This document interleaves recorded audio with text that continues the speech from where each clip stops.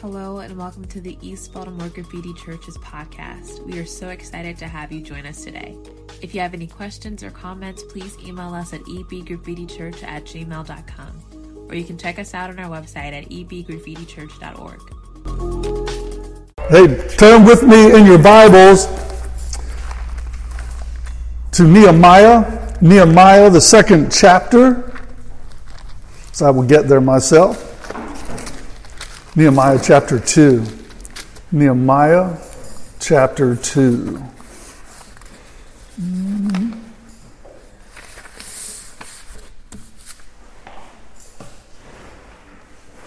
So last week, remember, we talked about Nehemiah. We opened up remembering, use your words, Charlie. We finished the book of Ezra. The temple was rebuilt. The people were there. They had some struggles. They had some challenges. Several years have gone by, right? The city of Jerusalem was broken. As a matter of fact, in Nehemiah chapter 1, by way of review, it said the city was broken and the people of the city were broken. And then Nehemiah asked his friends, actually it was his brother, some men from Judah came and he asked them, what's going on in Jerusalem? What's going on in our city?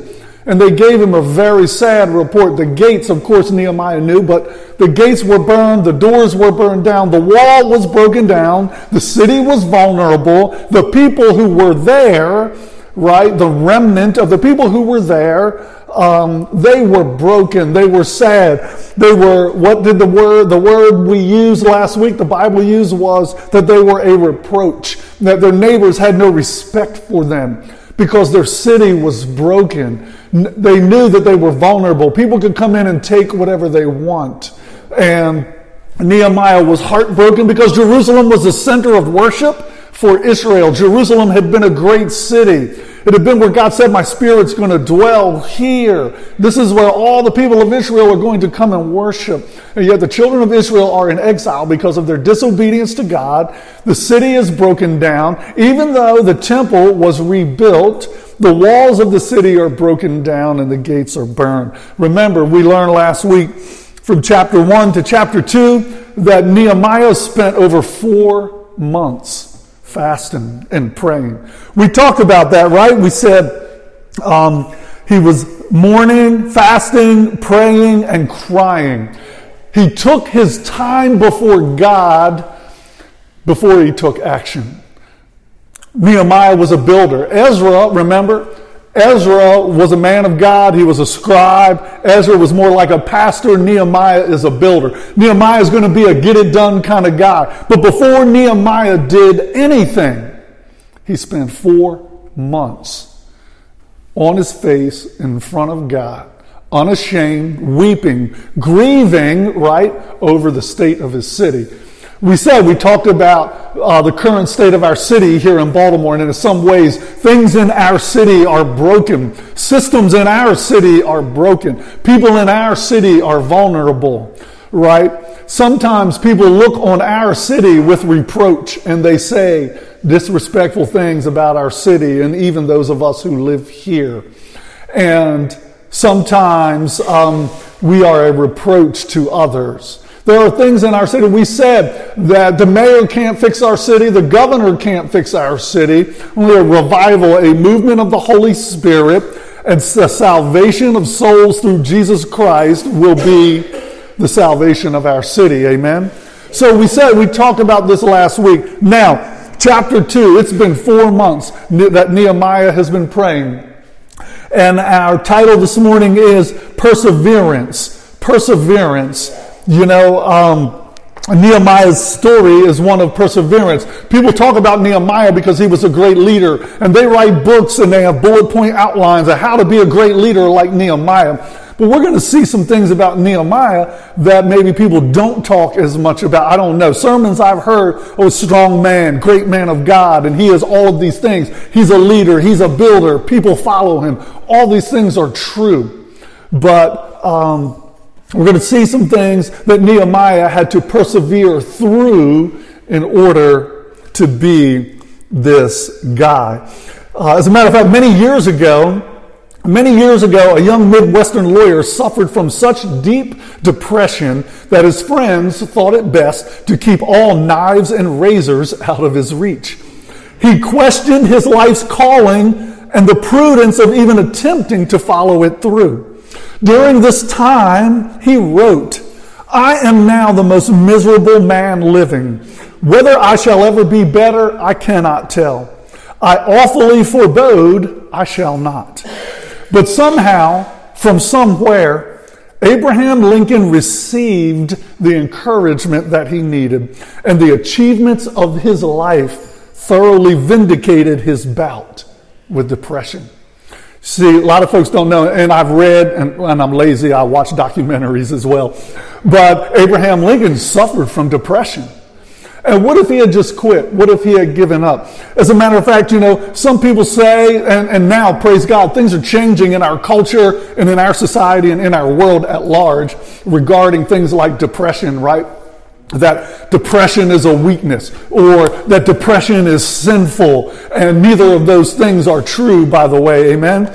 And millions, and I read, so the statistics vary so much, I'm not even going to quote any of them to you. It would be disingenuous of me. I looked over here and it said this many million, and over here it said this many million. Millions of people are suffering from depression in our country and in our world today. Students, teenagers are committing suicide and living in depression. And I know, and I'm not going to say Jesus Christ is the answer and walk away, because that is not fair to people who suffer from depression. Jesus Christ is the answer for all that we suffer. And yet sometimes as Christians, we'll make a statement and walk away and expect somebody to be different. And that's just not so. As a matter of fact, there was a guy in 1835, a man visited a doctor in Florence, Italy. So we'll lighten it up a little bit, right? Maybe not. He was filled with anxiety, and he was exhausted from lack of sleep. He couldn't eat. He avoided his friends. The doctor examined him and found that he was in prime physical condition. Concluding that his patient needed to have a good time, the physician told him about a circus in town and its performer, a clown named Grimaldi. Night after night, he had the people rolling in the aisles. "You must go and see him," the doctor advised. "Grimaldi is the world's funniest clown. He'll make you laugh and he'll cure your sadness." "No," replies the despairing man. "He can't help me.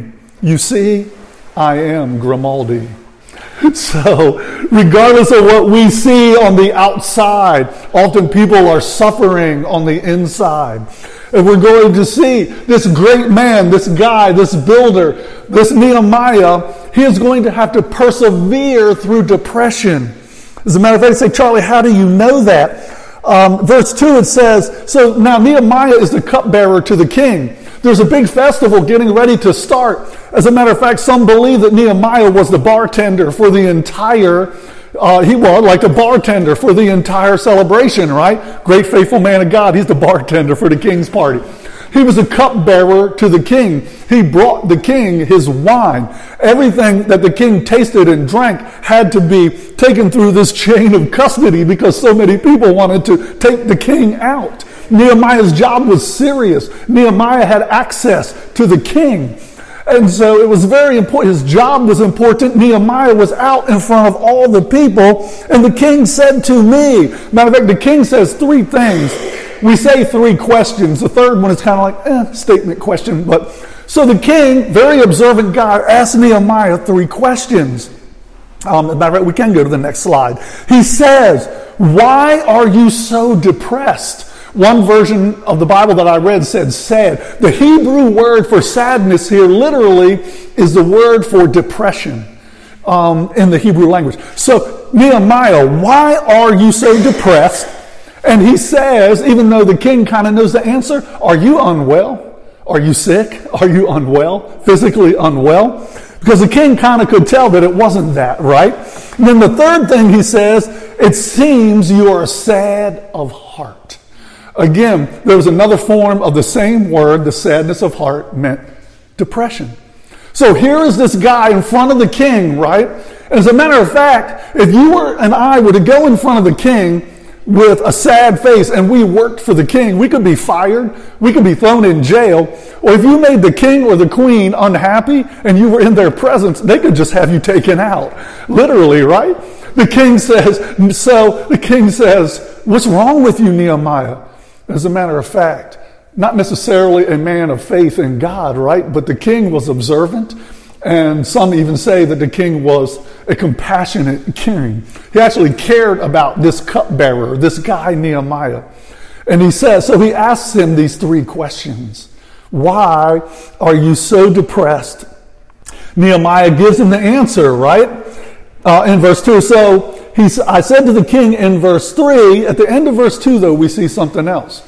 It says Nehemiah was very much afraid because he knew if the king didn't like his appearance or what he said or how he did his job.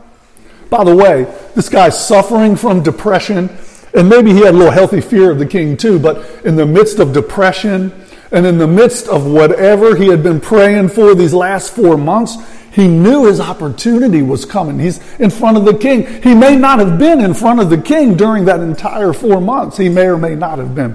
But during this time of preparation for celebration, he could go in front of the king, and he was afraid for the king's response. So we see Nehemiah, he showed up for work even though he was depressed. Nehemiah was a man of God. Nehemiah was faithful. Nehemiah was praying, weeping, and grieving over his people for whom God had given him a burden.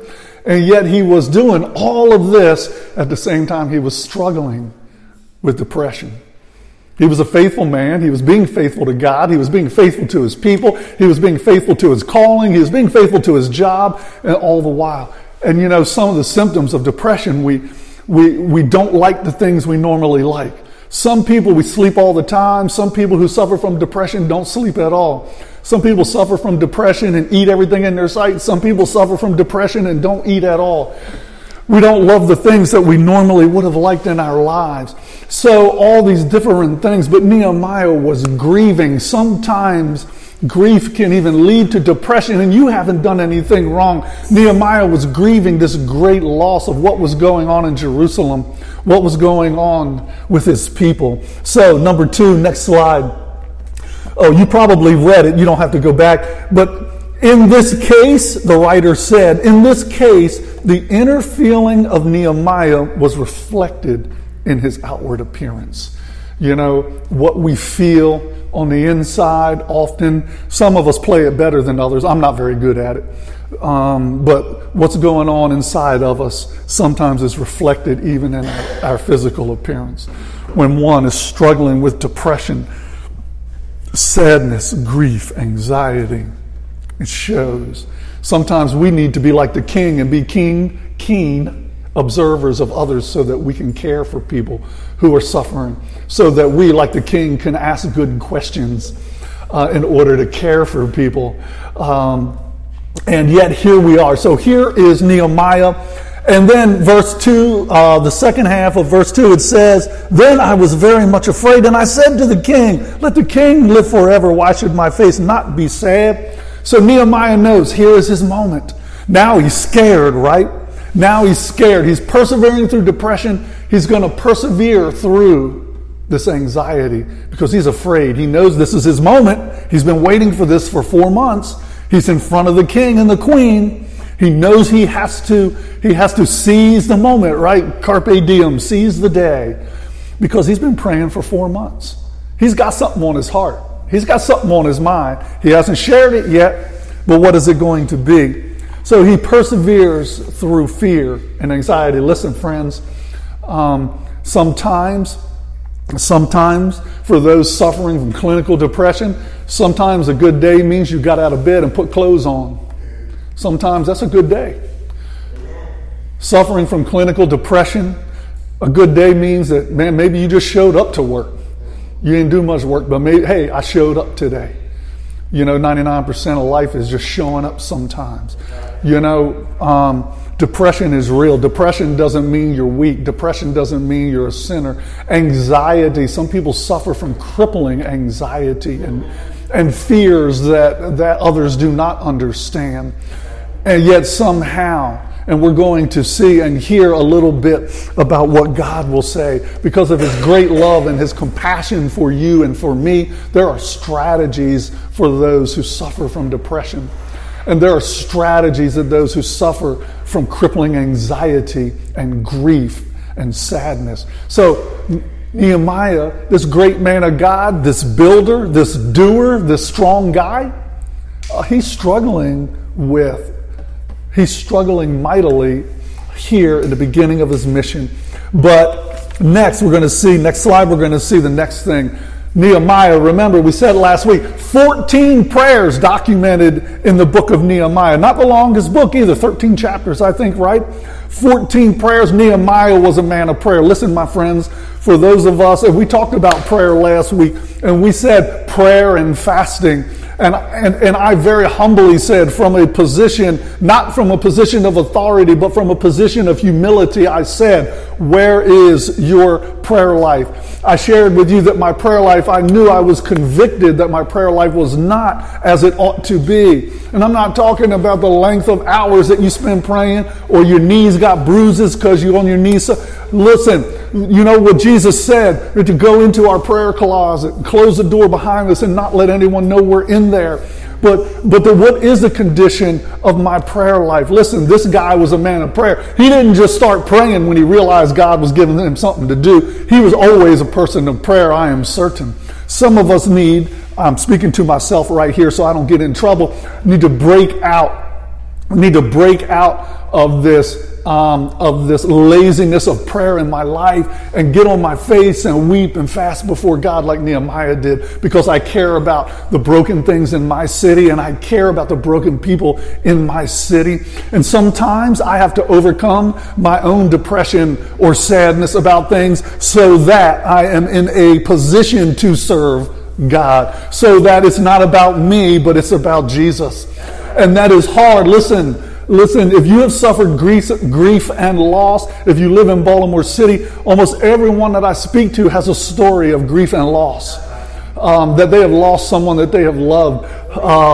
And not always to murder and violence, but in our city so often the stories revolve around violence and addiction, and we suffer from these losses. It causes depression. It causes sadness. And we have to deal with our grief. Why? Because Jesus, one thing we know, God is aware of your grief. God is aware of what you are going through. God was aware of what Nehemiah was going through. But one of the most important strategies, one of the most successful strategies that you and I can have is our prayer life.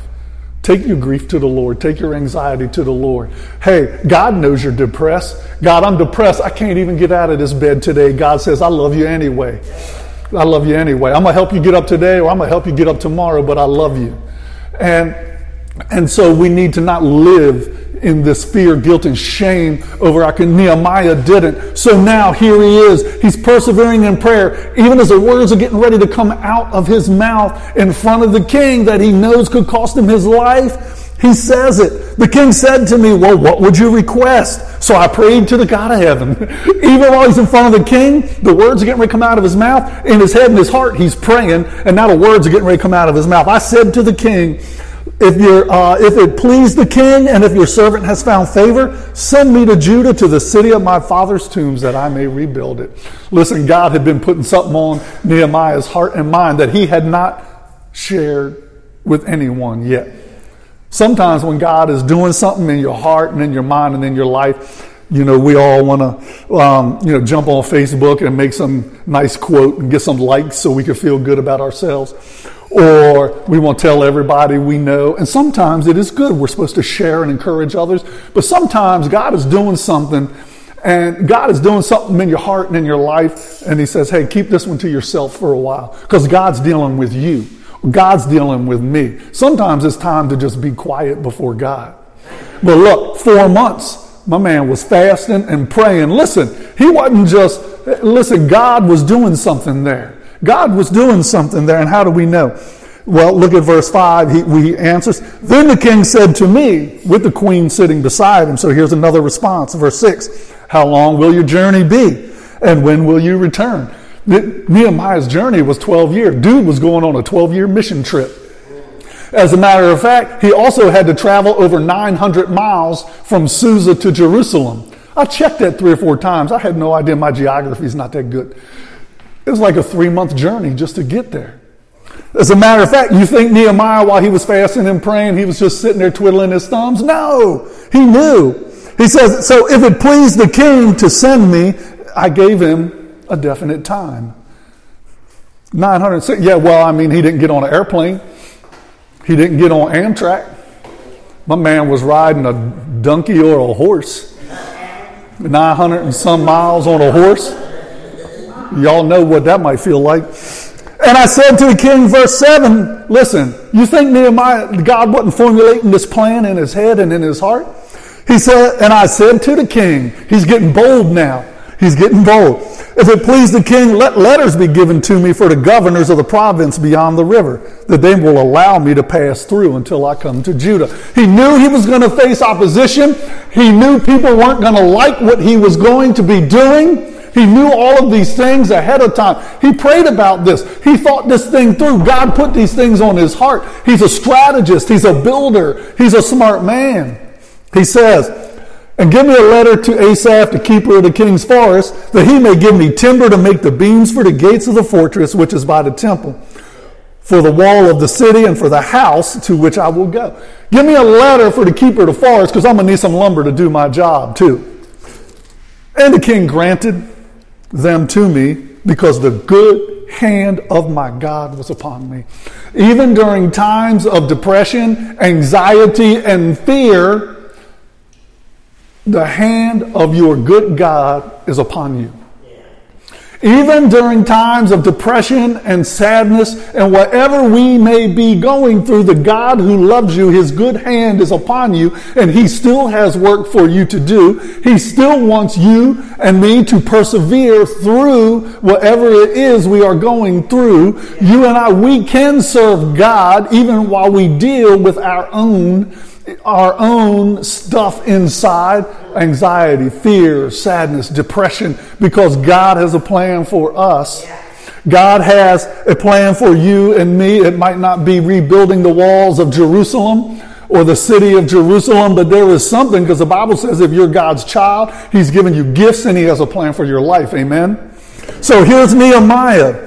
By the way, you don't see it right here, but before the end of the chapter, it becomes apparent, not because it's really not apparent. I read a book that told me, so I'm not that smart.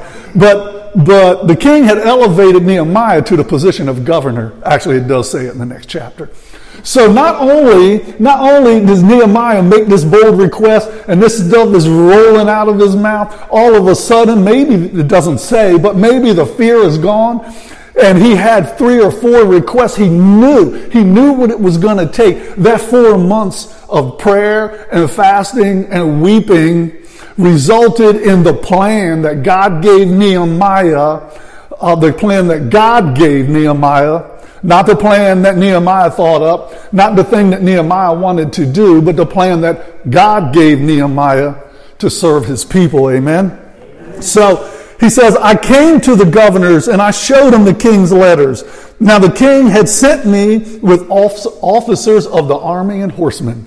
Listen, the favorable hand of his God was upon him. They're in captivity to the Medes and the Persians, and this Persian king sends some Persian horses with Persian soldiers and some letters on Persian letterhead with a seal on them saying, this is now Governor Nehemiah, and this is what he's going to do, and y'all are going to let him do it. Because the favorable hand of his God was upon him. So here is this guy weeping, fasting, praying. He knows his people are vulnerable. The city's broken down. The people are broken. His heart is broken. Remember, this all started with God breaking his heart for his people. This is about people. This is about relationship. Nehemiah cared about the people who were suffering in the city. Nehemiah cared about the place of worship that he was going to rebuild. Well, the temple had been rebuilt. Nehemiah cared about God's reputation. God's city and God's people were a reproach because the walls were broken down and the city was burned up. Nehemiah didn't like that disrespect going to his God or to his people. So you see, God gave Nehemiah this vision. He's persevering in prayer. In verses 5 through 8, we see now it seems as though Nehemiah has turned the corner. He's persevering with confidence. He asked the king for all these things. And by the way, you see in verse 8, in verse 9, truly, in verse 9, the journey has begun. We'll go there in a minute. But he's persevering with confidence in verses 5 through 8. And we'll see several things about that. Next slide. You know, I thought about this. Someone said something to me, and I can't quote it exactly, so I kind of made up my own version of it. If your dream or vision is something that you can accomplish on your own, then it's too small. If your dream or your vision is something you can accomplish on your own, then it is too small. You know, both my ministries as a pastor prior to coming here, my church ministries, I was an associate pastor. I was a youth pastor. I was always second or third in command in the church. I didn't have to take all the heat or take all the shots that the senior pastor did. Sometimes the folks would like me better because I used to say JYP, just a youth pastor. And so I got to do the good stuff, and the pastor took the heat. You know, I came to Baltimore City and that party was over. You know what? God gave us a vision to start a church in Baltimore City. God gave us a vision to love people in Baltimore City. God gave us a vision to share the gospel in Baltimore City. And I knew it was way more than anything I could do. Matter of fact, at one point, I think I told Diane, I just want to go, let's just quietly go back home and we'll get over this, you know. But you know, that's not how it works. That's not how it works. So the vision that God had given us was so big that I was scared of it. That wasn't all bad, right? Because we didn't quit. But there's no way that a little mission church, that a little church plant could have a building of its own. There's no way. That's crazy. We don't even take in enough money to support ourselves. How are we going to support a building? What in the world? Who in their right mind is going to go to Baltimore on purpose anyway to start a church? You know, if your dream or vision is something that you can accomplish on your own, then it's too small. God gave Nehemiah a God-sized vision for God. Watch this. God's city, God's people, and God's plan. That 4 months and fasting and prayer gave Nehemiah an understanding of what God was calling him to do. But he invested. He did fast. He did pray. We know Nehemiah wasn't a Baptist, because Baptists can't go that long without some fried chicken and mashed potatoes and gravy. Amen. That's amen. Somebody said amen. Don't forget the gravy. That's right. So here is this guy suffering from, really, he's sad. He's afraid what the king might do to him. And yet somehow he perseveres. See, this isn't a message about depression. It's not a message about anxiety. It's a message about perseverance. It's a message for you and for me. I figured this out about halfway through the week. We'll go to the next slide so I don't keep talking. That it was a message to me that no matter what other things I am going through in my flesh and in my spirit, and I don't, watch this, we don't minimize that. Remember, depression is not a weakness. Depression is not a sin. It's something that people go through. It's something that people go through. Nehemiah's strategy was walking closely with Jesus, with God. Nehemiah's strategy, your strategy and my strategy must be walking closely with Jesus. I can tell you, I can tell you by the day, if I have my devotions in the morning, if I do it first, if I do it before I do anything else, it is highly likely that whatever sadness or grief I may be experiencing in my life will not impact my day as negatively as if I don't have my devotions first thing in the morning. It's walking closely with God, investing in that quiet time, investing in prayer, investing in the scriptures, hearing from God how he is calling you to serve him and who he is calling you to be. That is how we will begin to combat things like depression and sadness and anxiety. And don't misunderstand me. Doctors are good. For some people, medication works and it is good. talking to a counselor, a therapist, or a doctor, particularly if their advice coincides with what God and the Word of God says, that is good. I applaud you for having the humility and the courage to talk to somebody about what you're going through. But don't forget to talk to Jesus about what you are going through. Amen. So we see some things about Nehemiah, right? We do see some things here. In this next slide, oh wow, I like that. Very nice, very nice. Okay, verses 9 through 18, next slide. Here are some things that we're going to see about Nehemiah. Timing, and so watch this. He comes to Jerusalem, and he was there for 3 days. Hey, 3-month journey, dude needed to take some rest, right? He stopped in a Holiday Inn Express. He got a nice bed. He didn't talk to nobody, right? But listen, God's not done with him yet, right? Watch this. And I arose in the night, I and a few men with me. I did not tell anyone what my God was putting into my mind to do for Jerusalem, and there was no animal with me except the one that I was riding.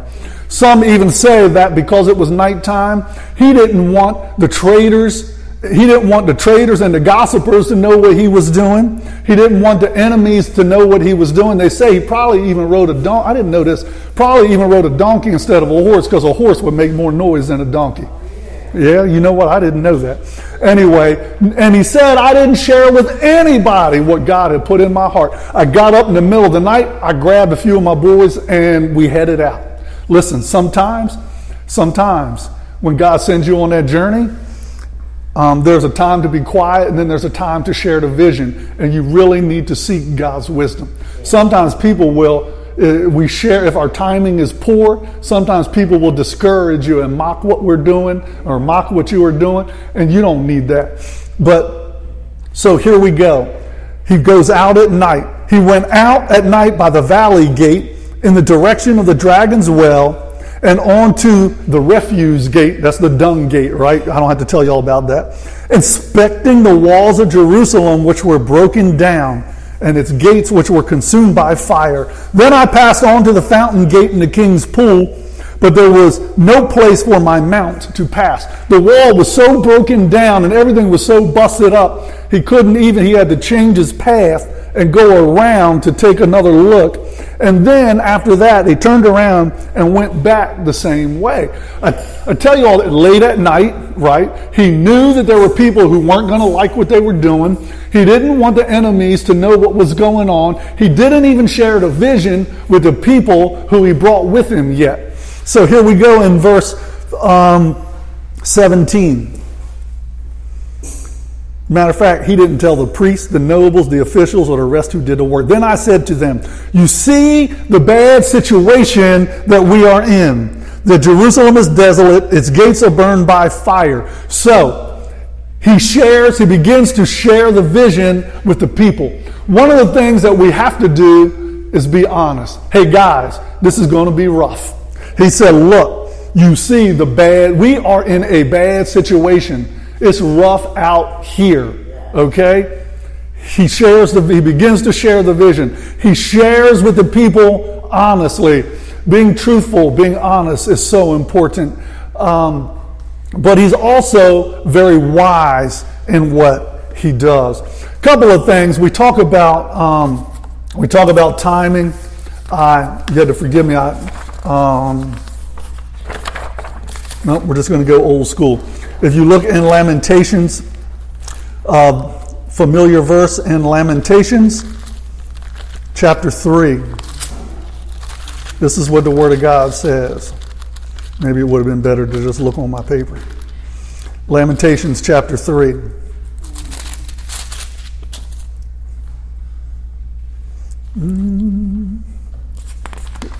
All right. Forgive me, guys. I got too much going on up here today.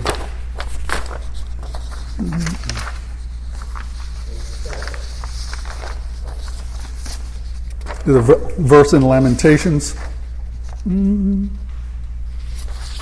verses 25 and 26. The Lord is good to those who wait for him, to the person who seeks him. It is good that he waits silently for the salvation of the Lord. And you remember last week we also talked about Proverbs 8:32 through 35, right? Now therefore, O sons, listen to me, for blessed are they who keep my ways. Verse 34, blessed is the man who listens to me, watching daily at my gates, waiting at my doorposts. For he who finds me finds life and obtains favor from the Lord.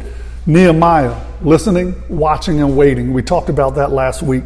Timing. He shared the vision when God gave him permission to share the vision. Now, Nehemiah had this plan, right? And the reason he got this plan was directly from the Lord, but there was also a lot of wisdom involved, right? Proverbs 16:9 says this, the heart of man plans his way, but the Lord establishes his steps. Sometimes we think we're hearing from the Lord. We need to settle down and go to prayer and make sure we're really hearing from the Lord, right? Because God establishes your steps. Proverbs 16:3, commit your work to the Lord and your plans will be established. Nehemiah certainly did this. Why I love Proverbs 16:1 though. Same chapter. The plans of the heart belong to man, but the answer of the tongue is from the Lord. Nehemiah was wise in what he did. He sought God. Proverbs 8 says this, does not wisdom call and understanding lift up her voice? On top of the heights beside the way where the paths meet, she takes her stand. Proverbs 8 is speaking of wisdom in the first person, right? Where the paths meet, she takes her stand beside the gate, at the opening of the city, at the entrance of the doors, she cries out. Wisdom is available to you and me. The people of the city went in and out of those gates, the very ones that were burned down and broken that were getting ready to be rebuilt, right? And God says of wisdom, the writer of Proverbs says of wisdom, it is crying out. There's another verse nearby there that says, cries out to you, O simple ones, hear me, be prudent, be wise. So even a simple person, and I laugh about that sometimes. My dad used to call us simpletons sometimes when he got mad at us. And yeah, I know, right? And a few other adjectives on either side of it. But even a simple person can be wise if what? If I get quiet in front of the Lord, if I listen, if I watch, if I wait. Sometimes, and the Bible says in Proverbs, wisdom is available to you simply by asking God for it. Nehemiah did these things. So he was very specific. Ecclesiastes chapter 3, right? There's a time to be born and a time to die. There's a time to build and a time to tear down. The wisdom there is, throughout the course of one's life, there are seasons of life.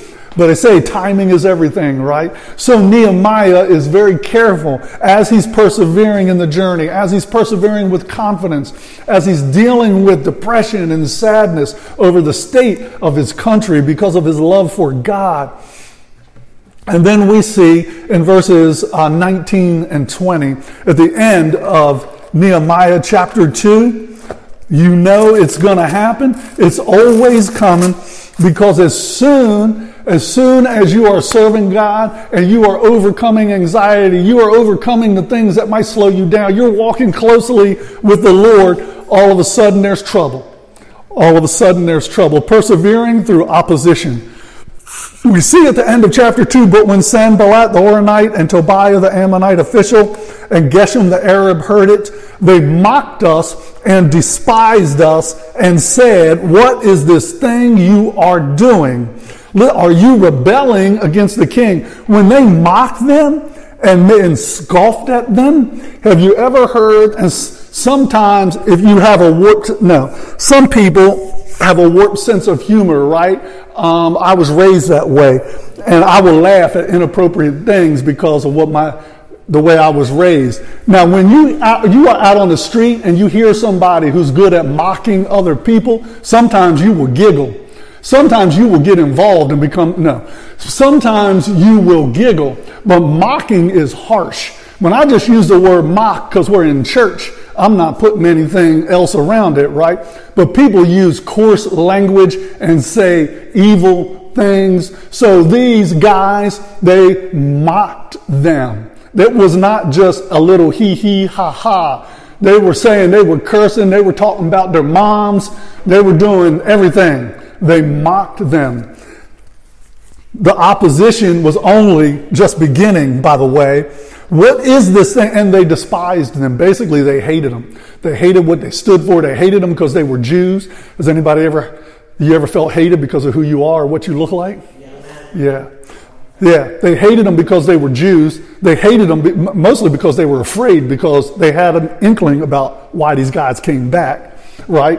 They hated them because of who they were. They hated them because of what they stood for.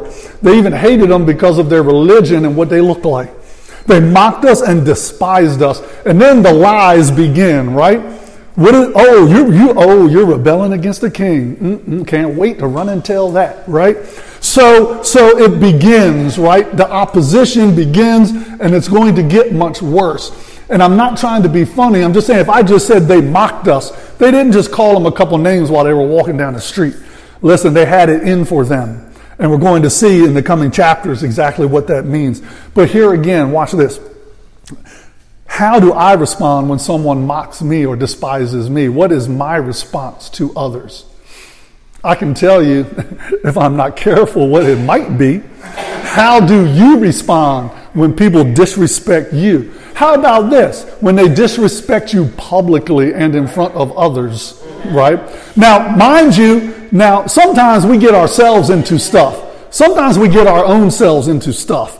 Nehemiah is serving God and bringing his people back to the city, and he's on a mission from God. And they're mocking him ultimately because they fear him and hate God too. So this is righteous suffering on Nehemiah's part. Sometimes I suffer because I say something dumb, or I'm in the wrong place where I shouldn't be in it. But nonetheless, how does one respond? I got to pray about that some more. I'm not even going to talk about y'all today. I can't. So I answered them, Nehemiah says. So I answered them and said to them, the God of heaven will give us success. Therefore, we, his servants, will arise and build, but you have no portion, right, or memorial in Jerusalem. He gives them a two-part answer. First and foremost, he gives them God, right? He said, we will be successful because of the God of heaven. So he brings God into it right away. If I bring God into it, there's more of God in it and less of me, right? But then he gives them a political and legal answer as well. Samaritans believed in God, but they did not worship God as they were supposed to, right? And so he says to these Samaritans and others, by the way, he says, you have no right or memorial or portion. He says, kick rocks. He says, you had no business here. But that was all he said. He said, one, we're going to be successful because of God. And two, you don't have any business being here. And he stops. He didn't defend himself personally. He didn't need to. He didn't respond specifically to what they said, did he? He didn't try to defend himself.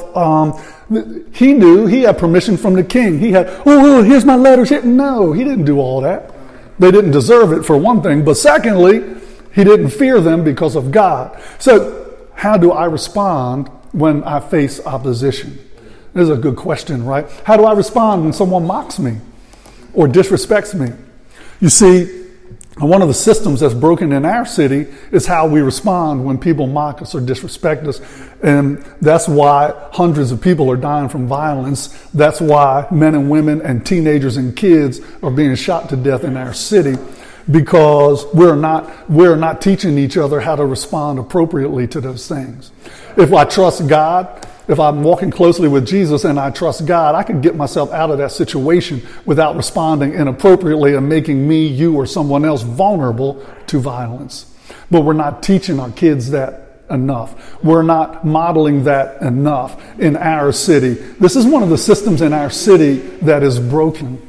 And if we, as followers of Jesus, can model this openly, publicly, and unashamedly, hopefully someone else will catch on and they won't die. But again, Nehemiah verses 19 and 20, persevering through opposition.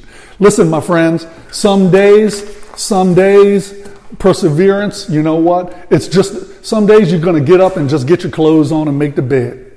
Some days I don't even worry about making the bed. You got to get your clothes on and get out the house. You know, when you are strong, that's right, just going to get messed up again. But you had to persevere through that depression. We had to persevere through that. And you know, and we see that Nehemiah did it through his close walk with Jesus. It doesn't say Nehemiah was miraculously cured from depression or anxiety either. He persevered through it, knowing what God was calling him to do. So he was faithful and he was obedient. So today, even though I'm sad, I can be faithful to God and obedient to God's word. Today, even though I don't want to do anything because I feel like I'm wading through mashed potatoes, but I can still be obedient to God and do something right today in Jesus' name. So perseverance, guys. Nehemiah persevered through all this emotional upheaval. And look, his emotional upheaval was because of his burden that God had given him for his people. And most certainly, it is your walk with Jesus, my walk with Jesus, that gives me hope, that gives me the ability to persevere. So it comes through a right relationship with God through Jesus Christ. I can't persevere. Sometimes in the program we say fake it till you make it. Some people don't like that. It worked for me. Sometimes that means just doing the next right thing. And you know what? That means I'm obeying God. Because for someone who's in recovery from addiction, if I don't take a drink today, it's a good day. You know? If I don't get high today, it's a good day. That's one more day. And tomorrow I can get up and do the same thing. You fill in the blank. It might not be addiction to drugs or alcohol. Like I said, it could be that depression. It could be that anger. But today I got through the day and I didn't slap anybody. Hey, praise Jesus. Amen. No, but perseverance, walking closely with Jesus, spending that time in prayer, that strategy to overcome what it is that will prevent you from serving God and loving people.